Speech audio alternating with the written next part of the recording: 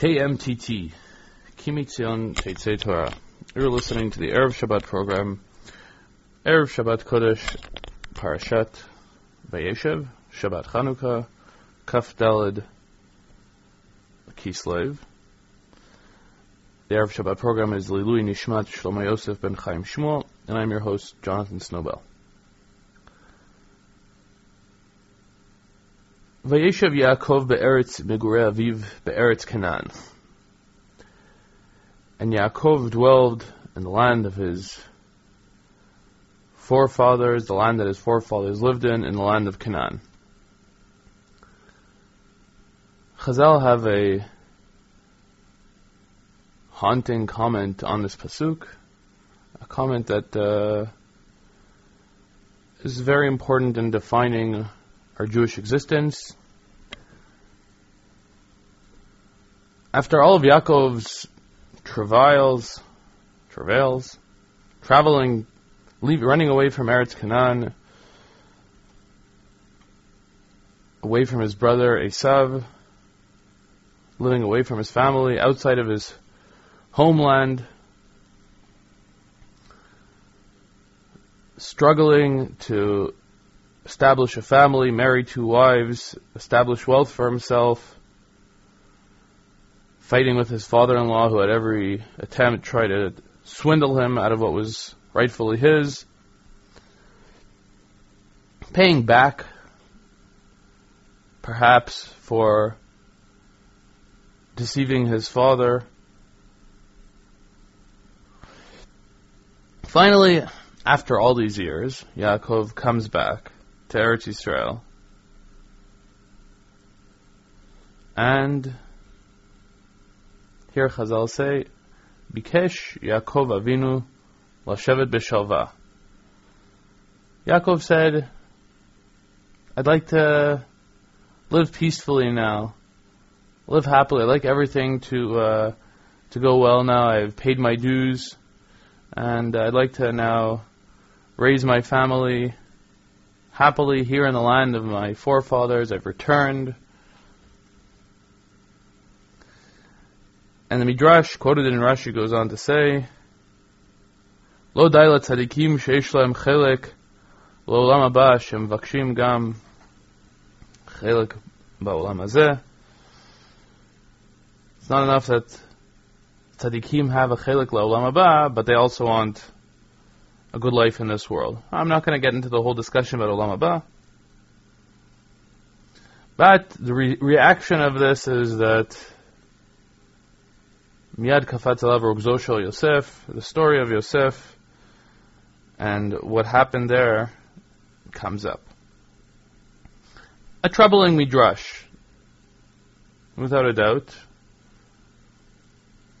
We'd all like to think that Yaakov Avinu went through enough in his life to satisfy God's need to test a person, to satisfy God's need to challenge a person.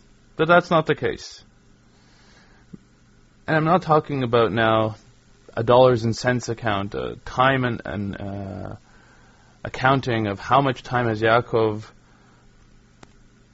suffered and been through trials and tribulations for, and how much is sufficient. I want to discuss the question of Bikesh Yaakov Avinu Lashevet B'Shalva. He wanted to sit and live in tranquility. He's overcome challenges. He's finished overcoming challenges. Or so he desired, or so he wanted. Is that not a reasonable request?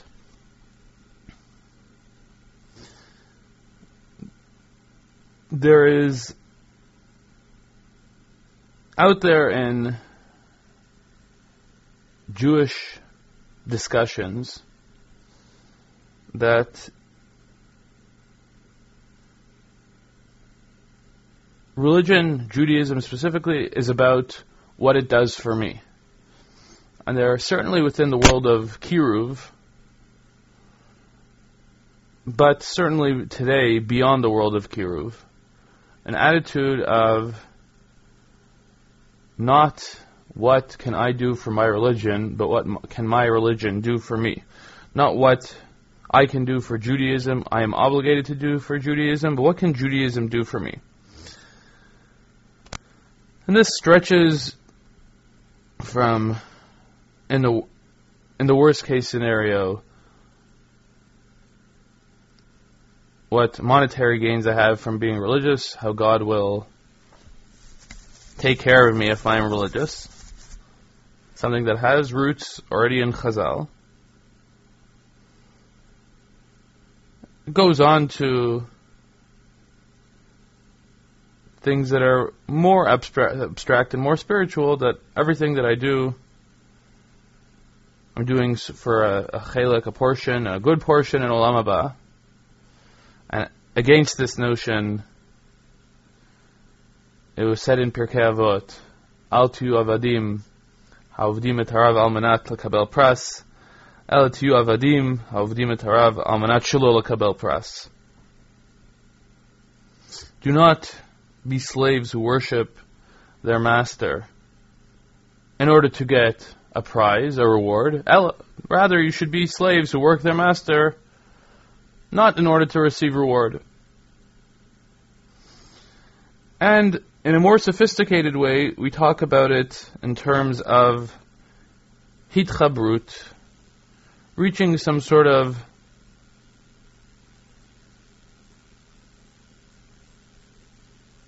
place of balance in life, a spiritual balance that Judaism can offer, Judaism can supply. To those who connect to Judaism, one will find spiritual tranquility.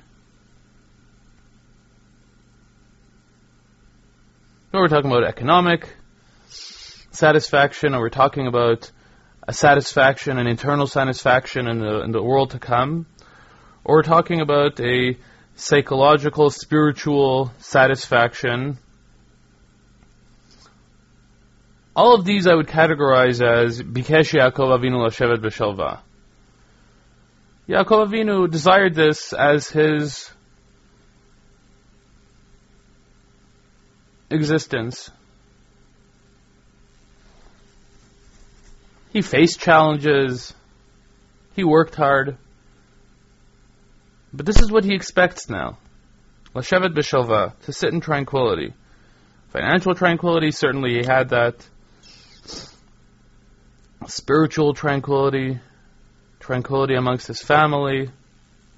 This is what Yaakov Avinu desired. And this, according to Chazal, was an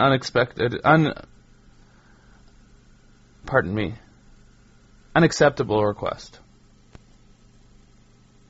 Upsetting. It's an upsetting midrash, without a doubt. And yet,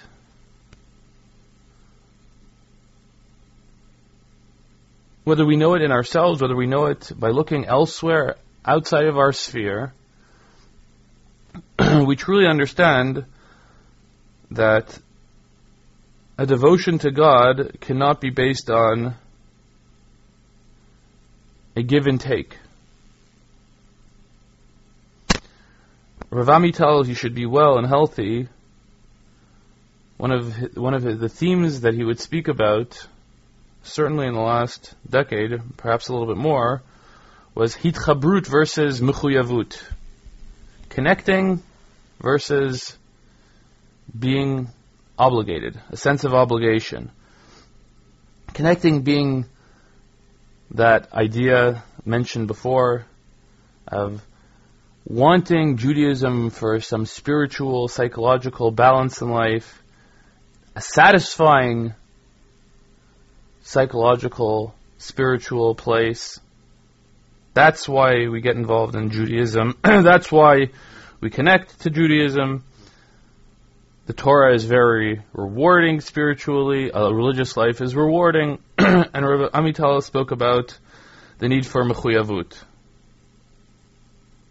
No, you have to have a sense of obligation. Can there be some of these things in Judaism? Absolutely. But is that the reason that we get connected? Absolutely not. Because there will come the day where we're going to have a lot of questions. Things aren't going to, pardon the yeshivish term, shtim. things are going to be not in balance. They're going to be question marks. Things aren't going to go well. And then, those of us who based our religious devotion to God on economic success, on spiritual success, might find themselves without economic success, might find themselves in a spiritually low place. And then what happens to the devotion to God then? A spiritual life based on Bikesh Yaakov Avinu Lashevet B'Shalva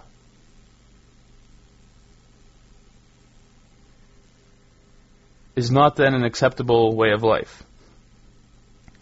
Perhaps with the one exception of Olam Haba.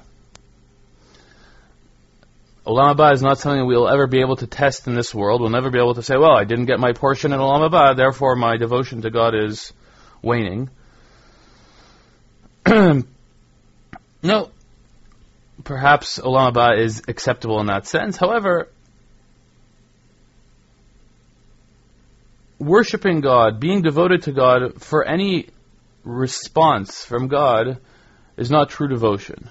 That's not what Chazal and Pirkei Avot pointed to. Eved she'oved al manat shelo lekabel pras. A true devotion is being devoted, being obligated to God, because that is what we do as Jews. The seeking out of reward, the seeking out of tranquility, though we can hope for it, though we can pray for it, cannot be the axiom of our Jewish existence. And yet, at the same time, and here it gets really complicated, we have the Torah telling us in Parshat Ki Tavo that one of the reasons that the Tochacha is brought down on Am Yisrael is Tachat asher lo avadata et Hashem Elokecha besimcha uvetuv levav merov kol. You were punished because you didn't worship God in happiness and in a good heart, merov kol, when you have everything. Okay, so this statement in the Torah does not address all states in Jewish life. Not all the time did Jewish people have rov kol, did they have plenty, but it certainly addresses Jewish life when we do have what we have. We have to be able to recognize what we have for good, whether we have our health, whether we're able to support ourselves.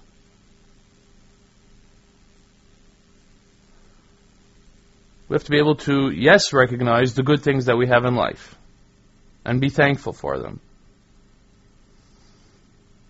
So this is an interesting balance. On the one hand, and this is very demanding, and if you could see my face, I have a grin on my face. And if you could see inside,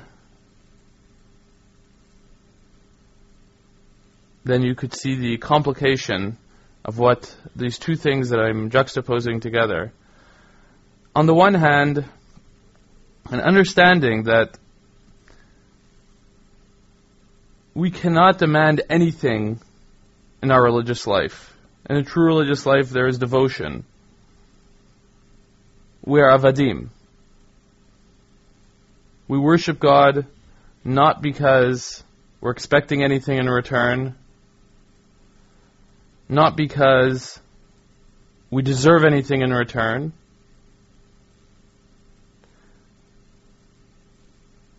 And it's easy to say it, but to internalize what I'm saying and really worship God in this way is not an easy thing.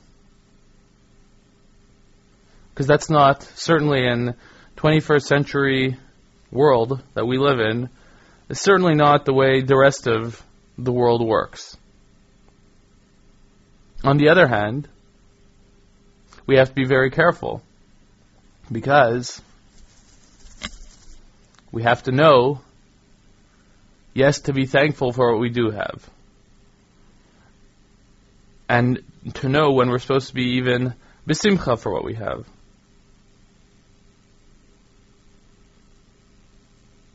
Yes, a difficult balance. We're being asked for a lot. We're being asked for a devotion which knows no bounds, which doesn't accept anything in return. That's the level of devotion we're demanded of. Doesn't mean we won't get anything in return. But we can't expect that. That's the devotion that we're demanded of.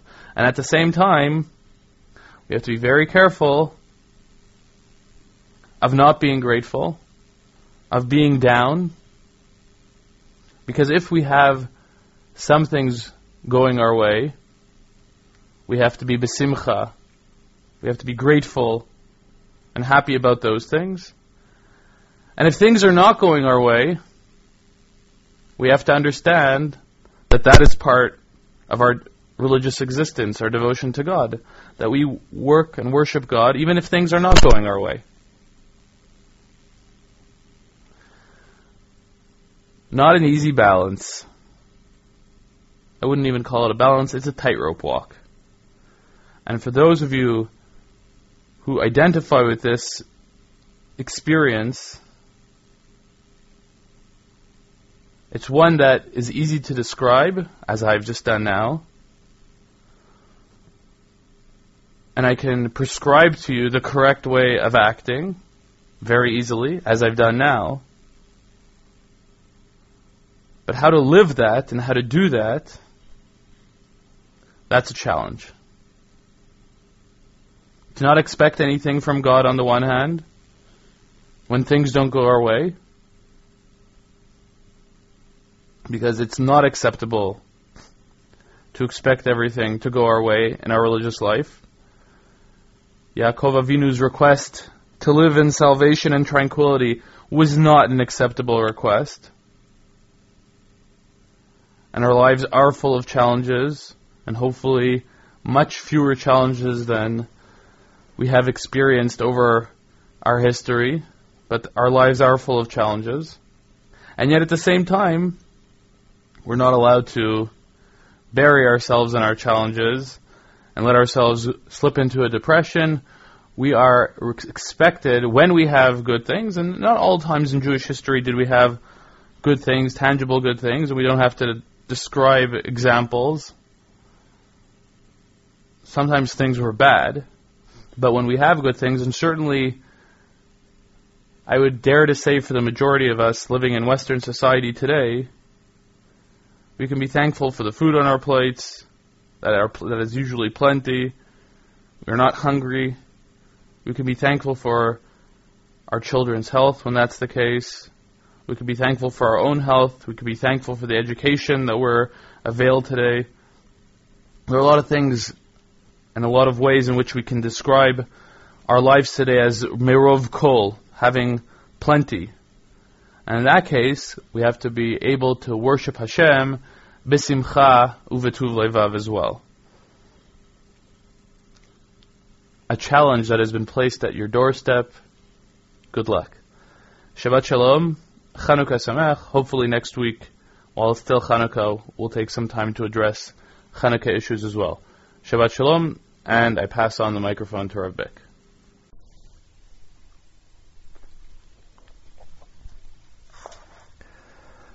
This week in Parshat Vayeshev, we have one or two interesting halachot or dinim which we learned from the Parsha. The first one I want to talk about, I think a very important one, and perhaps it's obvious to everybody that that's a lesson of the Parsha. What might be less obvious is that the Gemara says it explicitly. Beginning of the Parsha, we know that Yaakov gives Yosef, his favorite son, v'asa lo ketonet pasim. He gave him a special gift, ketonet pasim. about which the Gemara in Shabbat, Daf Yud, says as follows: Le'olam al yishaneh adam beno ben habanim. A person should never. No, it doesn't say it's asur. It's not an isur d'oraita. It's not isur d'rabanan. This is advice, but advice that the consequences are such that it's clearly advice you should follow. Le'olam al yishaneh adam beno ben habanim. A person should never distinguish, should not change his habits from one son to another. He should not cause a distinction between his children. Yishaneh adam beno ben habanim. You should not distinguish one son from the others. Shebeshvil mishkal shnei sira'im milat shenatan Yaakov liYosef. Because as a result of, and the Gemara does an estimation, how much money, how much did it cost Yaakov to provide the Ketonet Pasim for Yosef? It says shnei slaim, two selah. If you remember, you give a kohen when your Bechor is born, you give him chamisha slaim. It's a small amount of money, a couple of dollars. Shnei slaim milat, of fine cloth, which Yaakov gave to Yosef, yoter mishar banav. That was the excess that Yosef received, as opposed to, compared to the other children of Yaakov. Nitkanu bo echav. This caused jealousy. V'nitgagel hadavar v'yardu avotenu leMitzrayim. And one thing led to another. Nitgalgel hadavar. The wheel turned, and in the end, our ancestors went down to Mitzrayim. You could say the Gemara is exaggerating a bit, but nonetheless the Gemara wishes to draw the line. In the end result of the two Slayim, this little act of favor which Yaakov showed Yosef, as a indirect result, eventually, Shiabud Mitzrayim. So obviously it means it's a very terrible thing. You can never tell what the effects will be. Look at the advice, I think we know is obvious. It's not always easy for people to, in fact, even though they know it's true, but it's easy enough to violate this advice. And that's why I think the Gemara perhaps magnifies exaggeratedly the possible results. You can never tell. But what it's trying to say is that jealousy between children is much worse, much more potentially damaging than other small acts which perhaps would create even disagreement between people. In other words, the fact that you're jealous of your neighbor is not the same as being jealous of your brother. Because of the pressures and the emotions and people are uneven and people have whatever Yetzer Hara, and therefore perhaps people are jealous or over lotachmod by their neighbors. It doesn't necessarily lead them to actions, but when it's within the family, the pressure cooker is so much worse. And look what could happen. B'sof yardu avotenu leMitzrayim. There's a Gemara in Megillah, and Daf Tet Zayin, which mentions this halacha, mentions this as a principle. I'm mentioning this Gemara because the Gemara asks a question based on the Gemara in Shabbat, which means that it's pasha to the Gemara that it's not just a little bit of advice. It's something which you really have to, you're really meant to follow. On a pasuk in next week's pasha, in 2 weeks pasha, in Vayigash. Next week's Pasha, that Yosef gives presents to his brothers when they come down. Chulam natan leish chalifot smalot u'lbinyamin 5 chalifot. He gave each one of them a change of clothing, but Binyamin he gave 5. The Gemara in the Megillah Daf Tet Zayin asks, "Efsha davar shenitzta'er bo oto tzadik yikashel bo." I was saying, how could it be that Yosef, who should have beyond all people, known the danger he has suffered in his own life because of this mistake of showing more favor to one son than the others? In this case, it's his brother, one brother more than the others. The problem isn't that you're a father or that you're a brother. The problem is that jealousy between the brothers. So Yosef his life had been had been ruined. He was sold into slavery because, notice the word because of what his father had done. Davar shenitzta'er bo oto tzaddik. The tzaddik means Yosef. Yosef had suffered because of this particular thing. Yikasher bo, and he will now fall into the same pit. And it quotes the Gemara in Shabbat, Ayishaneh Adam beno ben habanim.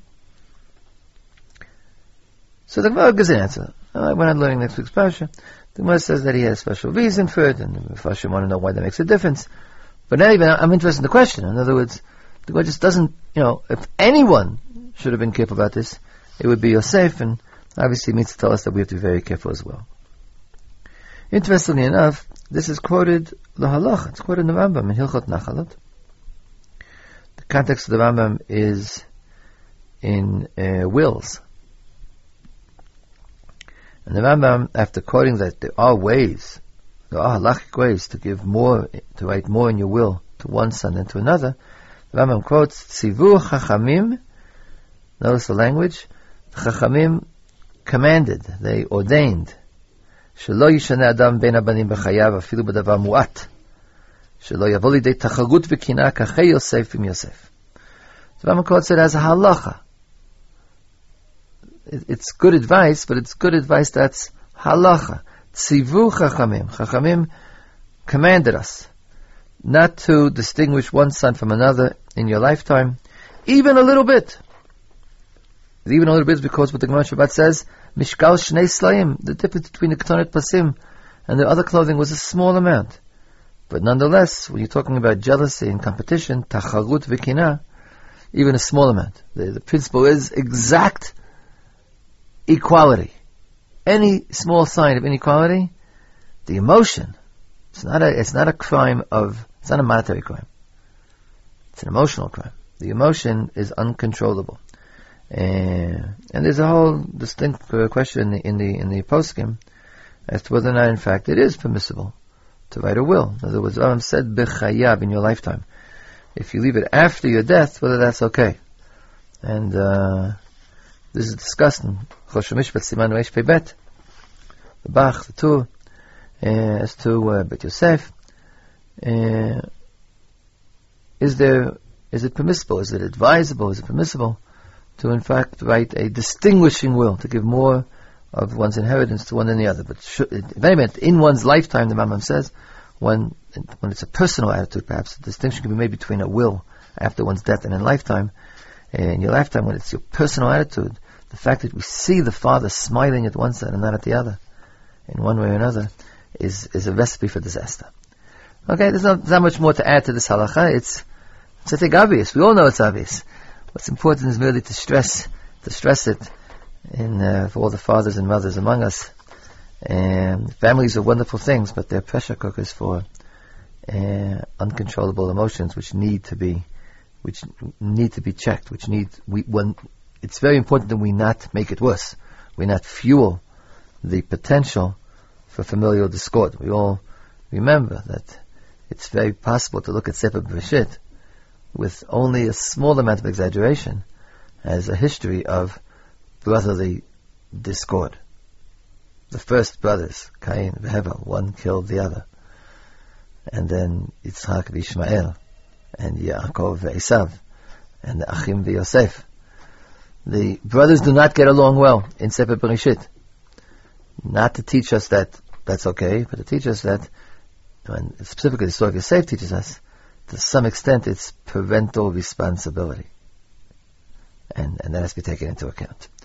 Okay, another interesting thing found in the parasha.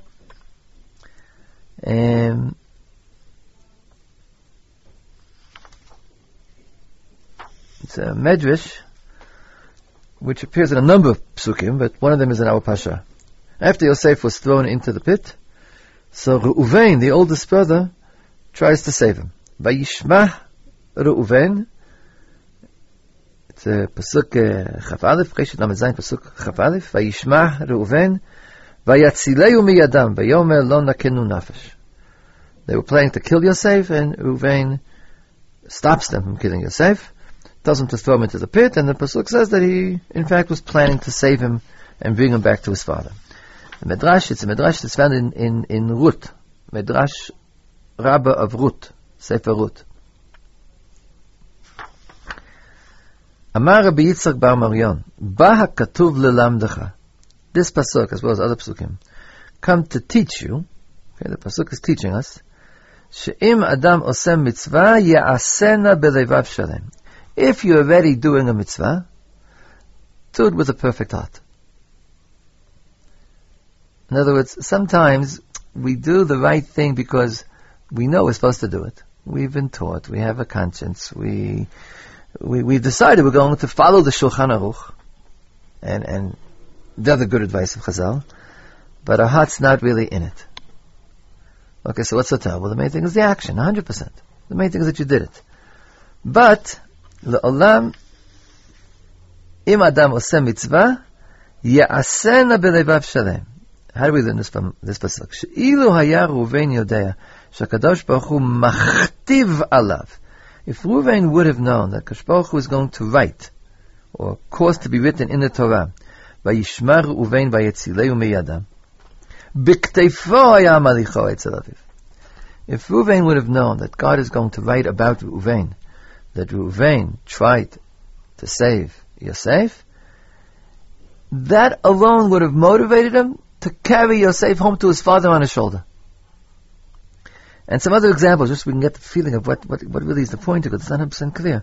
Some other examples. Ve'ilu haya yodea Aaron. If Aaron HaKohen would have known, shekadosh baruch hu machtiv alav, halo Aaron achicha levi yadati ki daber yidaberhu v'gam hinehu yotzeh likotecha v'racha v'samach b'libo. Moshe Rabbeinu was telling Kadosh Baruch Hu he didn't want to go in Pashat Shemot. They didn't want to go because he doesn't talk well. And who was going to talk instead of me? And then God says to him, okay, I'm going to give the job to Aaron. And in fact, he's going to meet you when you come.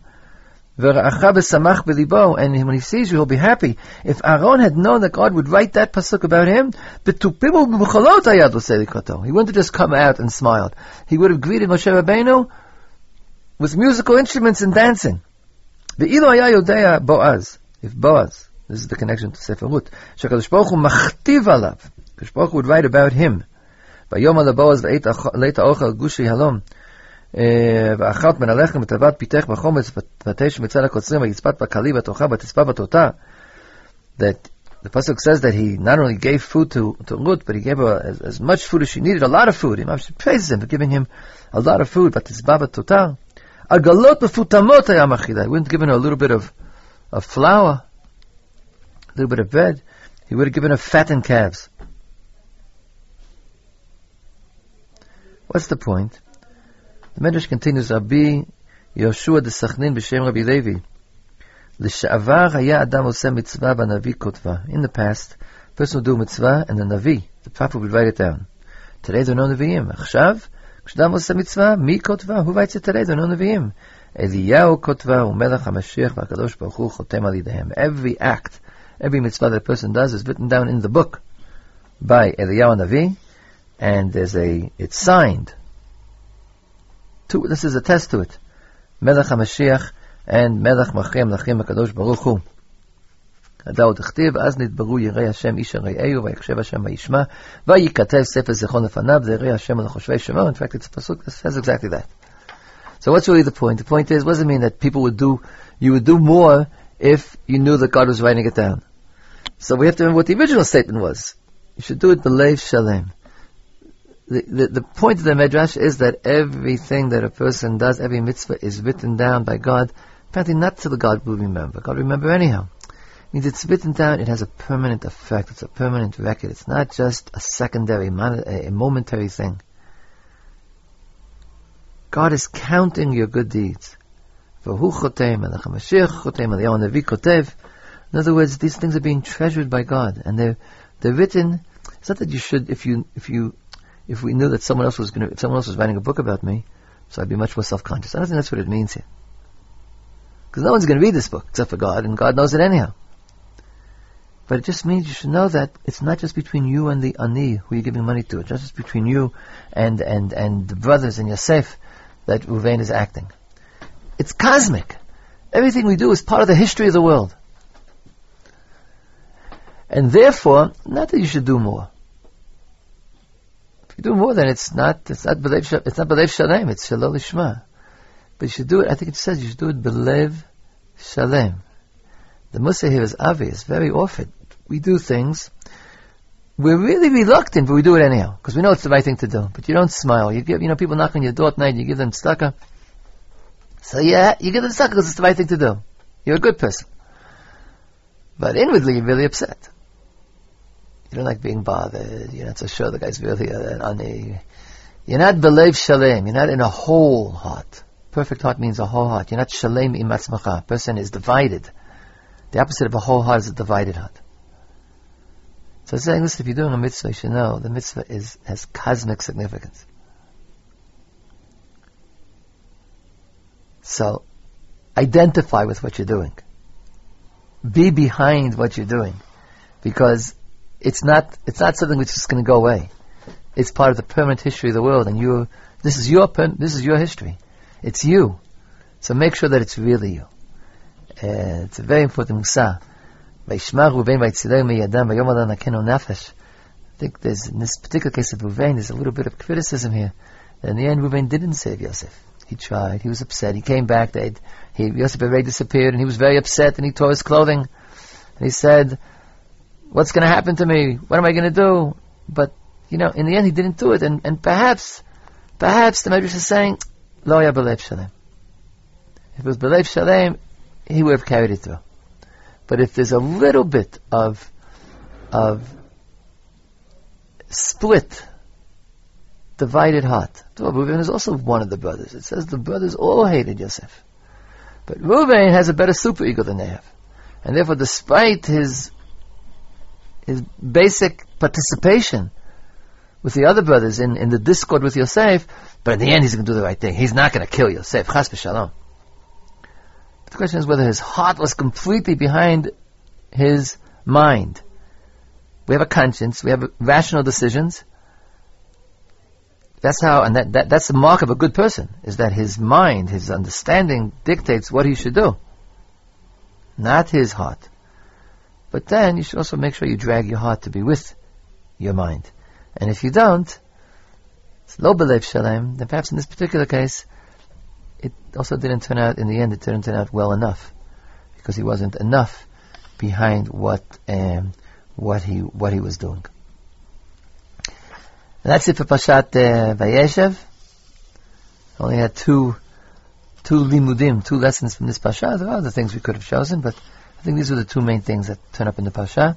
We'll be back next week for Parshat Miketz. Until then, Shabbat Shalom, Mevorach.